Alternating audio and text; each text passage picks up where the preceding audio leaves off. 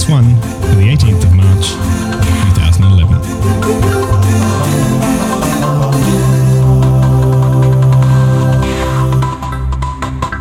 How are you doing, James? I'm very good, thanks, Ian. It's great to be here with you for episode 161, where we talk about digital media news and entertainment technology stuff. And we have a number of themes. What are those themes, Ian? Yeah, we're going to talk about what's happening in the world of business. Quite a few technology stories happening this week. A bit of content delivery, how you get content delivered to your multiple devices. Mm-hmm. And we got some mobile news, gaming news, and we've got a little giveaway this week. If you listen for the whole 25 to 30 minutes, you might be the lucky recipient of some Xbox Live points. Fantastic. All right, well, hang in there for that because it's all good stuff along the way. So let's kick off, first of all, there with a subject maybe close to my heart, which is getting visas and how to sort of move people around the world. In the internet world we live in today, everyone, you can set up shop on the internet and do business worldwide, but if you want to go and work in other countries, not so easy. Now, this is a little article from TechCrunch saying how the UK has changed the rules on getting high potential individuals who want to come and set up shop over here or over there, I guess, or none of us are in the UK actually. Yeah. In the UK, you now only have to have £50,000 of startup funding from a real organisation. It can't be your own money. You can't say, "Oh, I've got Al Qaeda's 50 grand here. I want to come in and set up a Sky High company or something." So, so it has to be the real deal. But that's really good. They've whipped that through pretty quickly. Very exciting. So, the UK is trying to get in there, trying to encourage companies to start up in the UK, make it easier for people that have potential business opportunities to consider the UK as a place to do that startup in.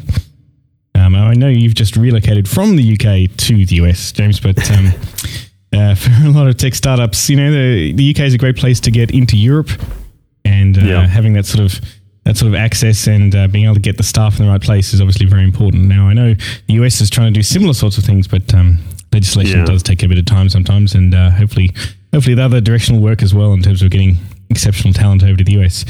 Because the more flexibility companies have in terms of having the right people in the right country, the better job they can do in terms of the opportunities that come up over time. I think, and there's the challenge there is the legislators often sort of see, well, this is just an IT person. We've got lots of IT people. What's the problem? Yeah. So it's having that foresight to realise that it is down essentially to human capital, and it's the people that do the business, not just not take a degree here and get the job. So that's I think that's encouraging for the UK, and I think that'll help bolster the economy, as hopefully worldwide people need that effort to come out. Although, having said that, there's rumours over here in the US that is there another .com bubble occurring? Lots of people planning IPOs. Really? Wow.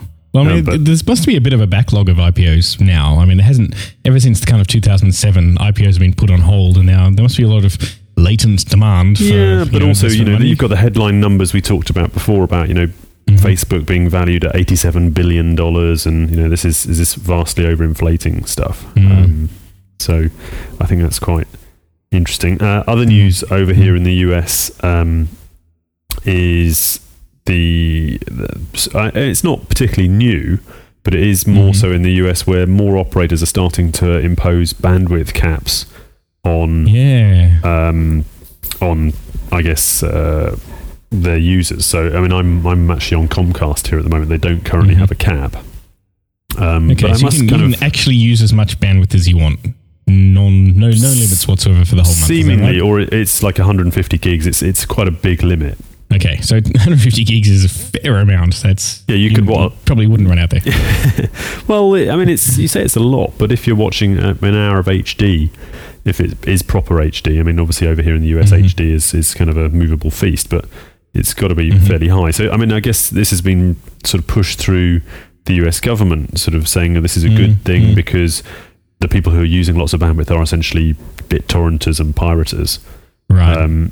But the other observation I've had since being here is that broadband over here is an expensive commodity. I was just watching good old Sky News using my private browsing VPN over here, and there was an ad there for Sky, which is a largest satellite terrestrial operator in the UK, which has broadband as well, and they're doing voice, TV, and up to 20 meg broadband for £20.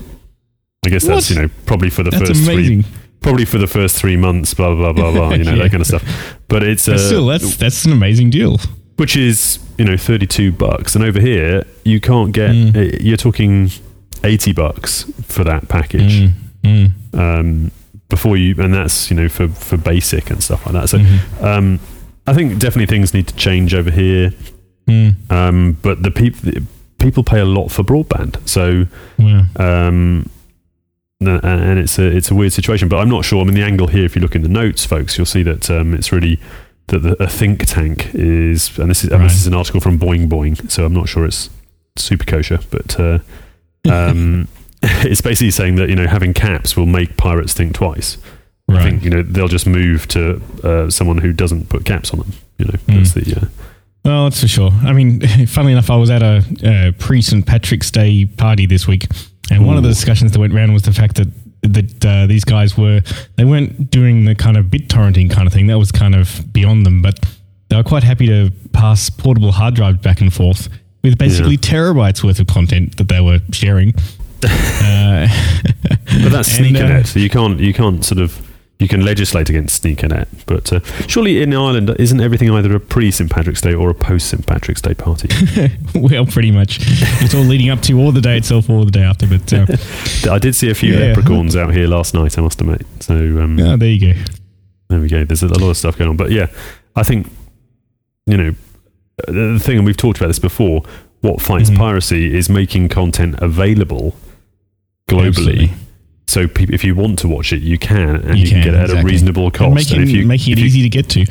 Yeah, and it's reliable, and it's worth spending a few cents on. I mean, and if people who are pirating can't afford to pay, and they're willing to put up with crappy video, and you see it's going to be harder and less better quality. Yeah, exactly. Yeah, I mean they're not going to pay anyway. So I think it's all about quality and availability. Right, moving swiftly on, perhaps. So in content delivery, we've got Adobe who've just released their Flash to HTML5 converter. Yeah, in an interestingly named Wallaby. Can you give us some antipody and insight into Wallaby? Is it something they've had in their pouch for a while? I don't know what the kind of relevance is between converting between different content delivery formats, but hey. So it's I mean, according to reports, it does a reasonably good job of taking a normal Flash kind of thing and converting it to HTML5, but because it's using native HTML5, it doesn't have all the kind of. I mean, a lot of Flash is actually doesn't have as many flashy filters. It's ActionScript, isn't it? I guess you've got to have ActionScript to JavaScript converters and. Specific, I guess almost for every single function call, you'd need to have a direct. So I think it's a big job. I mean, this is basically creating Flash in and rendering it in HTML5 almost. So there's a lot of effort to go to in order to convert all the actual Flash library. So I think the fundamentals are there, and it's a good experiment.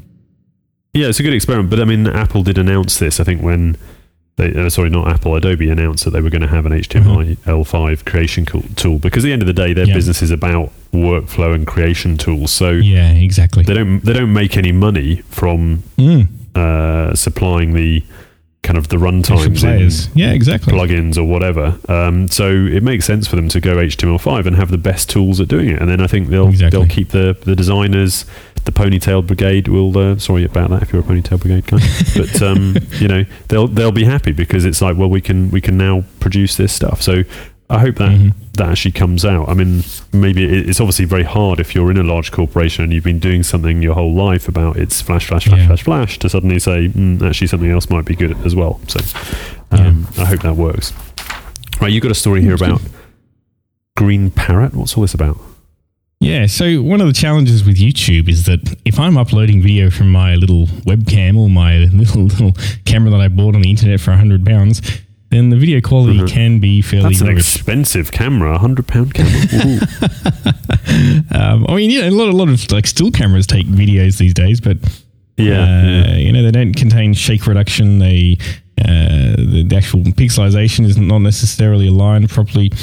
So what YouTube have done is to buy a company called Parrot Pictures, and what they do is they do kind of image processing to sharpen and to handle camera shake, and they've done it for a lot of the kind of big Hollywood films like X-Men and Spider-Man and that kind of thing. So it's a genuine post-processing tool to improve video quality, but now Google want to use it on millions of videos, even as they're being uploaded onto YouTube. Right. So, I mean, I think at the end of the day, it comes down to, those X-Men had a production team and an editor and a producer.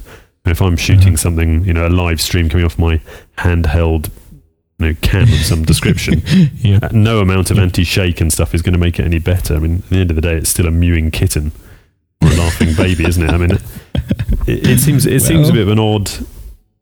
It seems a bit of an odd acquisition. Do they pay lots of money for that? Maybe it's just. I don't know. Don't think they really. It's like in the techno area. It's like not the man from Del Monte. It's the man from Google came and said, "Hey," he said yes and dropped a few million on us. Well, it's almost maybe it's So good if for. Google comes calling. There's only one correct answer. That's good for Green Parrot Pictures. There we go. I don't know if you got the link there, James, but Green Parrot Pictures was founded 6 years ago by one of the associate professors from Trinity College Dublin, hence the Green Parrot link there. So totally the green anyway. Exactly, that's the green story. Well done. Hey. Tick. Right. Content delivery, James. iPad. Have you got your iPad yet? Your new iPad, the iPad 2? No. I'll tell you what, I queued up for... You did? I queued up for nearly 2.5... Well, I queued up for 3 hours probably, actually. Wow. I got to, they started selling at 5. I got there just after 3. And this was at the largest Apple store in Silicon Valley, Valley Fair. And I got there. I thought, it doesn't seem to be much of a queue. I'm in luck. And then the guy said, no, it's out there, out through the fire escape. And literally, I was probably number 1,000 in the queue. I would say, and it went all the way along the outside of the mall. And by 5 o'clock, there were probably another 1,000 people behind me. Oh my god! It was you didn't crazy. Get any iPad. They had run out because I wanted the 3G one. Of course. And 3G AT&T one, not the Verizon one. And I think, we were discussing this in the queue. One of the challenges for anyone who's stocking a wide variety of whether it's colours, sizes, configurations is you've got to guess which one's going to be the most popular. And it was blatantly clear in the queue that I was in that the 3G AT&T one was the most popular. I guess because a lot of people in Silicon Valley are mobile, as they would say, and anything other than the Verizon one obviously is locked into Verizon, which is basically US only CDMA. If you wanted to travel abroad with that, you need to have the 3G one. But it did seem to me that there was a lot of pent up demand for people waiting for iPad 2, and it was a far, far larger queue than when I went to the original iPad launch in Fifth Avenue store in New York. So these were people. I mean, obviously, I've got an iPad. I was after another one, and I have actually ordered another one for a friend online, and that's now showing 5 weeks delivery. 5 weeks. Whether that's delayed by the terrible tragedy in Japan, I don't know. But I don't know. I suspect not. But I think it's going to be an amazingly successful product based on that. And we've got a little story in the notes here about iPad 2 in Hong Kong. And we've been to Hong Kong. I've lived there. Hong Kong is too small to rate as a territory where it's going to launch, but they're obviously quite close to where they make them. So they always manage to get a few iPads. And they're selling at double the price there at the moment. That's amazing. So for almost $2,000 US, you can have an iPad in Hong Kong. Yeah. Well, that's 5 weeks earlier than you're going to get yours, James. So. Well, exactly. Well, it's for a friend, as I said. I kind of was in the queue, and after waiting 3 hours, and they said, "Look, all AT&T ones have sold out." And initially, it was like the lower size ones had sold out, and then they said, "Okay, only 64 gig AT&T available." I said, "Okay, you've upsold me." But then it didn't work. And also, the queue moved a lot slower because everyone had to decide which one they were going to get. And then with the covers, I mean, when it was like a Model T Ford experience, the first one, it's like any cover you like as long as it's this black Apple one. Now there's 8 different colors and different varieties, so you have to make a lot of choices before you get to the store. And obviously there's a good possibility as you get further down the line that your choice isn't available, so it's going to take longer. So it was moving really slowly, but quite a good-natured sort of Apple crowd. It was always quite good fun. As long as you bring the right, I mean, people were chairs and all that kind of stuff. And there were people going up and down the line selling cookies, and it was good. Oh, nice. Very James, you should have brought your sleeping bag and your tent and camped out the previous night. I didn't think it was going to be quite so popular. I mean, you would have thought there wouldn't be. I mean, I guess. I mean, I want to get this one because I've been waiting for the one with a camera in it. So I guess I'm one of those, pent up demand people. But I there's been rumors about the iPad 2 for the last 3 or 4 months. So I think anyone that had any kind of tech news capability would have been going, well, I'll probably just wait to the next one because. If it's only a few months away, then that's the early adopters. Hopefully the kind of the listeners to our podcast. So if you didn't get an iPad and you're thinking about it, I'd urge you to get there very early. And it wouldn't surprise me if they push back the launch date in Europe, although it's supposed to be next week. Because they often like to supply to the US market first. Now, on to Sky One, James. I don't know if you've been watching Sky in the US via some proxy, for example. I haven't. Possibly. Because I've dropped my Sky subscription. If I had, I probably could, because I've got this I've got this VPN service. Because I'm in Ireland, which has Sky as well. I can, even without a proxy, happily watch Sky on a laptop. Okay. But with a subscription, right? Fine and good. Yeah, you need a subscription. Yep, absolutely. Yeah. In fact, you can even get it just with a subscription without even a satellite dish, which is great.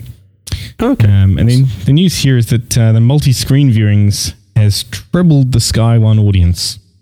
Yeah, and I think it's an interesting angle here. I mean, multi-screen is obviously the I think the plus ones, the repeats, and the kind of video on demand and the viewing on other devices, PC, etc., etc. It's basically showing that if you include not just the linear transmission across satellite and cable, if you add in the PVR watching, the watching via push VOD, and also pull VOD over on other devices, it tripled the audience. Which you can clearly, only if you measure that can you sort that out. But I think in perspective, it's interesting to see. This is Sky One, the premium channel for Sky. It still makes it equivalent to the 16th most popular program on BBC Two, which is the.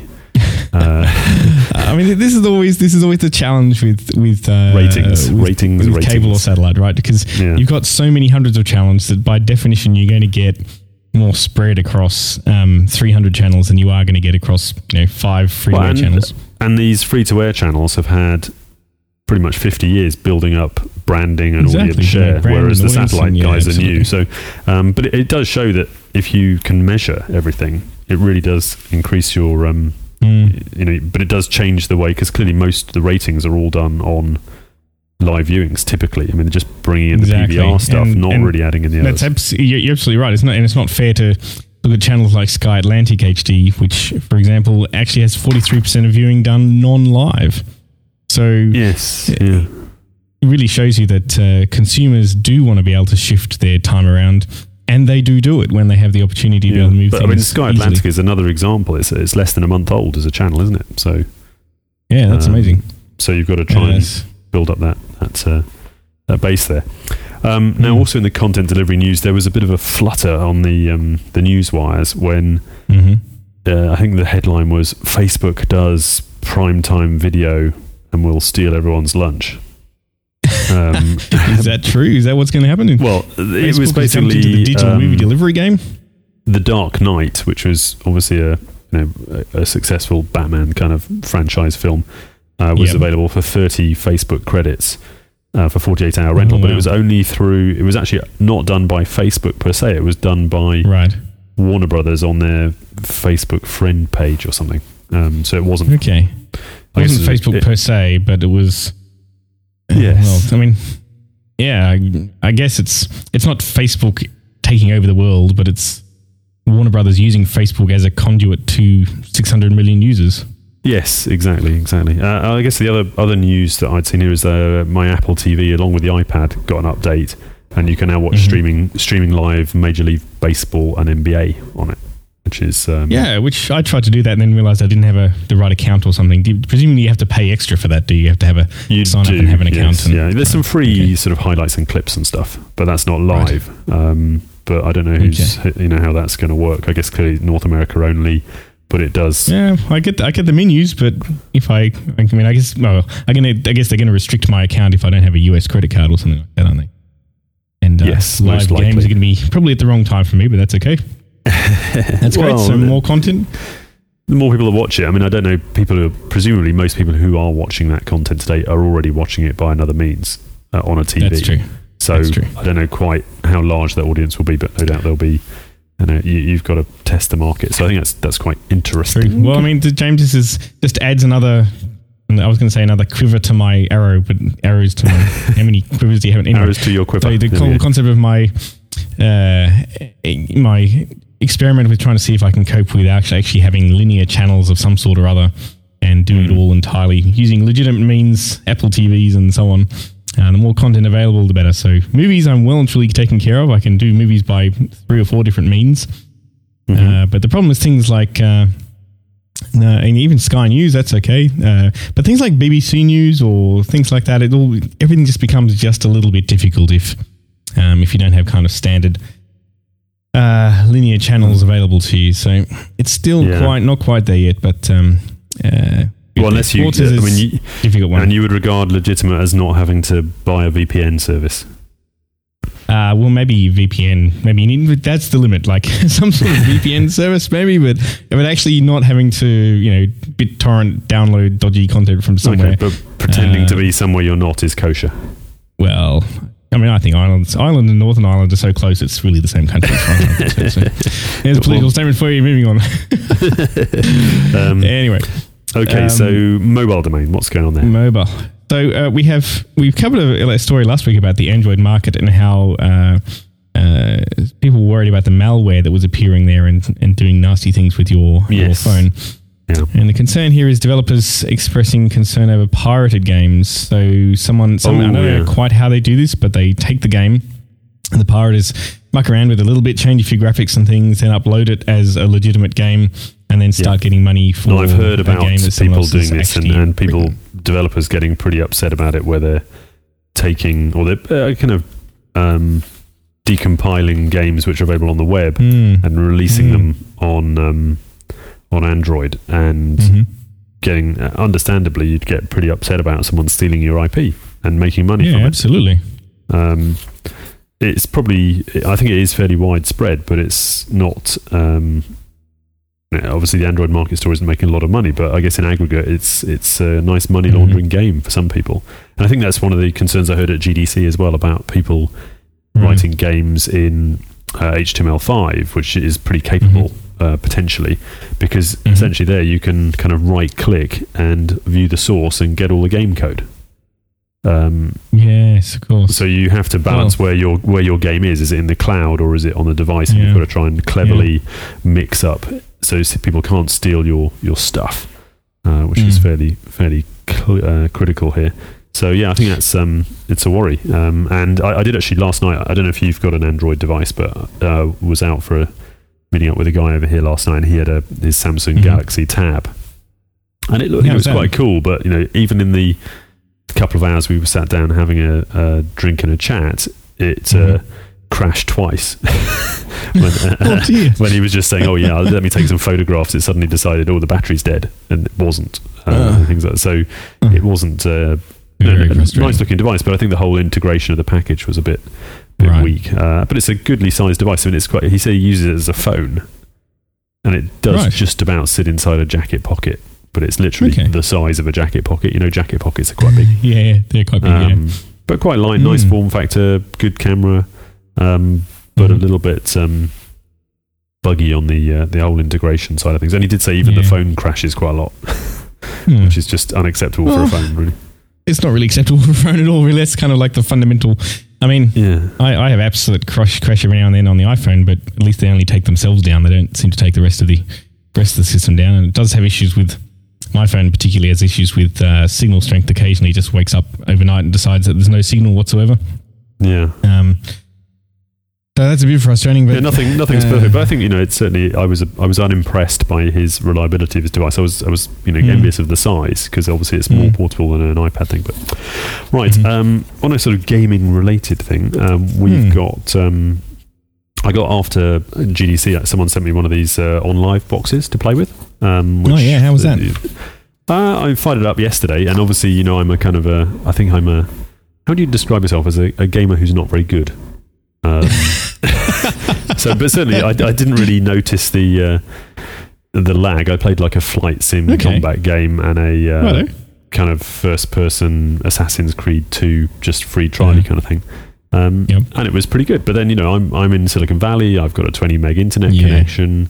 The user interface is great. The packaging was pretty cool. It comes with there's a rechargeable game controller, which is a Bluetooth thing. They're doing beta for audio chat, so I tried to use my Plantronics headset, cool. But it kept jumping in and out. But not that I wanted really to chat to anyone about my lack of game prowess, but it's a nicely put together piece of kit. And it does appear to work for you. That's great. Yeah, except access to, you can do free trials of some games, but then you have to subscribe, and I think it's like $8 a month or something. Okay, it's not too bad. And you can buy individual titles, but I'm not sure you're going to drop $50 on the latest edition of Brotherhood or something. Just you'd buy a console, and you'd be so interesting. I'll have to sort of take that around. If you had a console already, would you buy one of these? I don't think I would. No. Yeah. No. I mean, if you had one, I'd rather buy a couple of AAA titles instead of buying one of these. Why would I? Yep. And I'm already paying for my Xbox Live subscription, presumably, or my PS Home. Yeah, exactly. Which brings us to our competition, doesn't it? Which is fantastic. So, what do people need to do to win 4,000 Xbox Live points, Ian? All you need to do is write a review on iTunes for the On The Couch podcast. And all these points, which is, how much is that worth, James, in real money? It's about $50, I think. And they are international. Fantastic. I checked with a guy from Mr. Xbox Live, and we'll send you the code. Do drop us an email at feedback@onthecouchpodcast.com, so we know that you've sent the review out there. And we hope that those one lucky winner, yours. Yeah, and you can buy some pretty good titles with that, I think. So absolutely. Take a look at that. And also, send us any tips or hints, or if you've got early access to news, we'd love to hear from you. Absolutely. But I think that kind of wraps it up for us, really, doesn't it, Ian? Oh, we got one last little story, James. Oh, yes, of course. How can I forget the Jumbotron? So, I don't know if... you and I have many different devices. Wouldn't it be nice if you could connect them all together and have one big jumbo screen made up of all those devices? Yeah, how many screens do you have in your house, listener? Lots. No, can you count them? 1, 2. I reckon I could probably scrounge together 1, 2, 3, at least 4 or 5. I think. But they've got to have browsers. Screens. These screens have to have a browser on them, and then. Okay. Yeah. So you load a URL on each of the devices, and then it goes and slurps up different parts of the picture and displays it on one combined big screen. That's pretty cool. Yeah, it's basically it puts barcodes up on each of the screens. You take a photo, the back office server processes that and turns it into then it'll web serve any picture you show. It doesn't work on live video, I think, but it'll work on stills. Yeah. And then you can that's cool. essentially manipulate that on a composite image, like a mosaic of all your screens, depending on where you happen to have put them. Nice. Very cool. Well, we're going to have to try as many screens as we can together. A bit big brother. Does your new Monster 3D TV have a browser on it? Of course it does. Actually, no. I don't think the TV does, but the you can. Although it's a bit uncanny when you kind of updating the firmware of your television. It's kind of just slightly unnerving. But certainly my PS3 does have a browser, and it actually makes for a very nice little laptop screen. Actually, you can plug your screen, you can plug it in, and nice and clear. So all good, James. I think that wraps us up for this week. Indeed. So it's been good on episode 161 to have you all listening. Do look at the show notes and send us your comments. We'd love to hear from you. And it's goodbye from me, James. And goodbye from Ian. Cheers. Bye.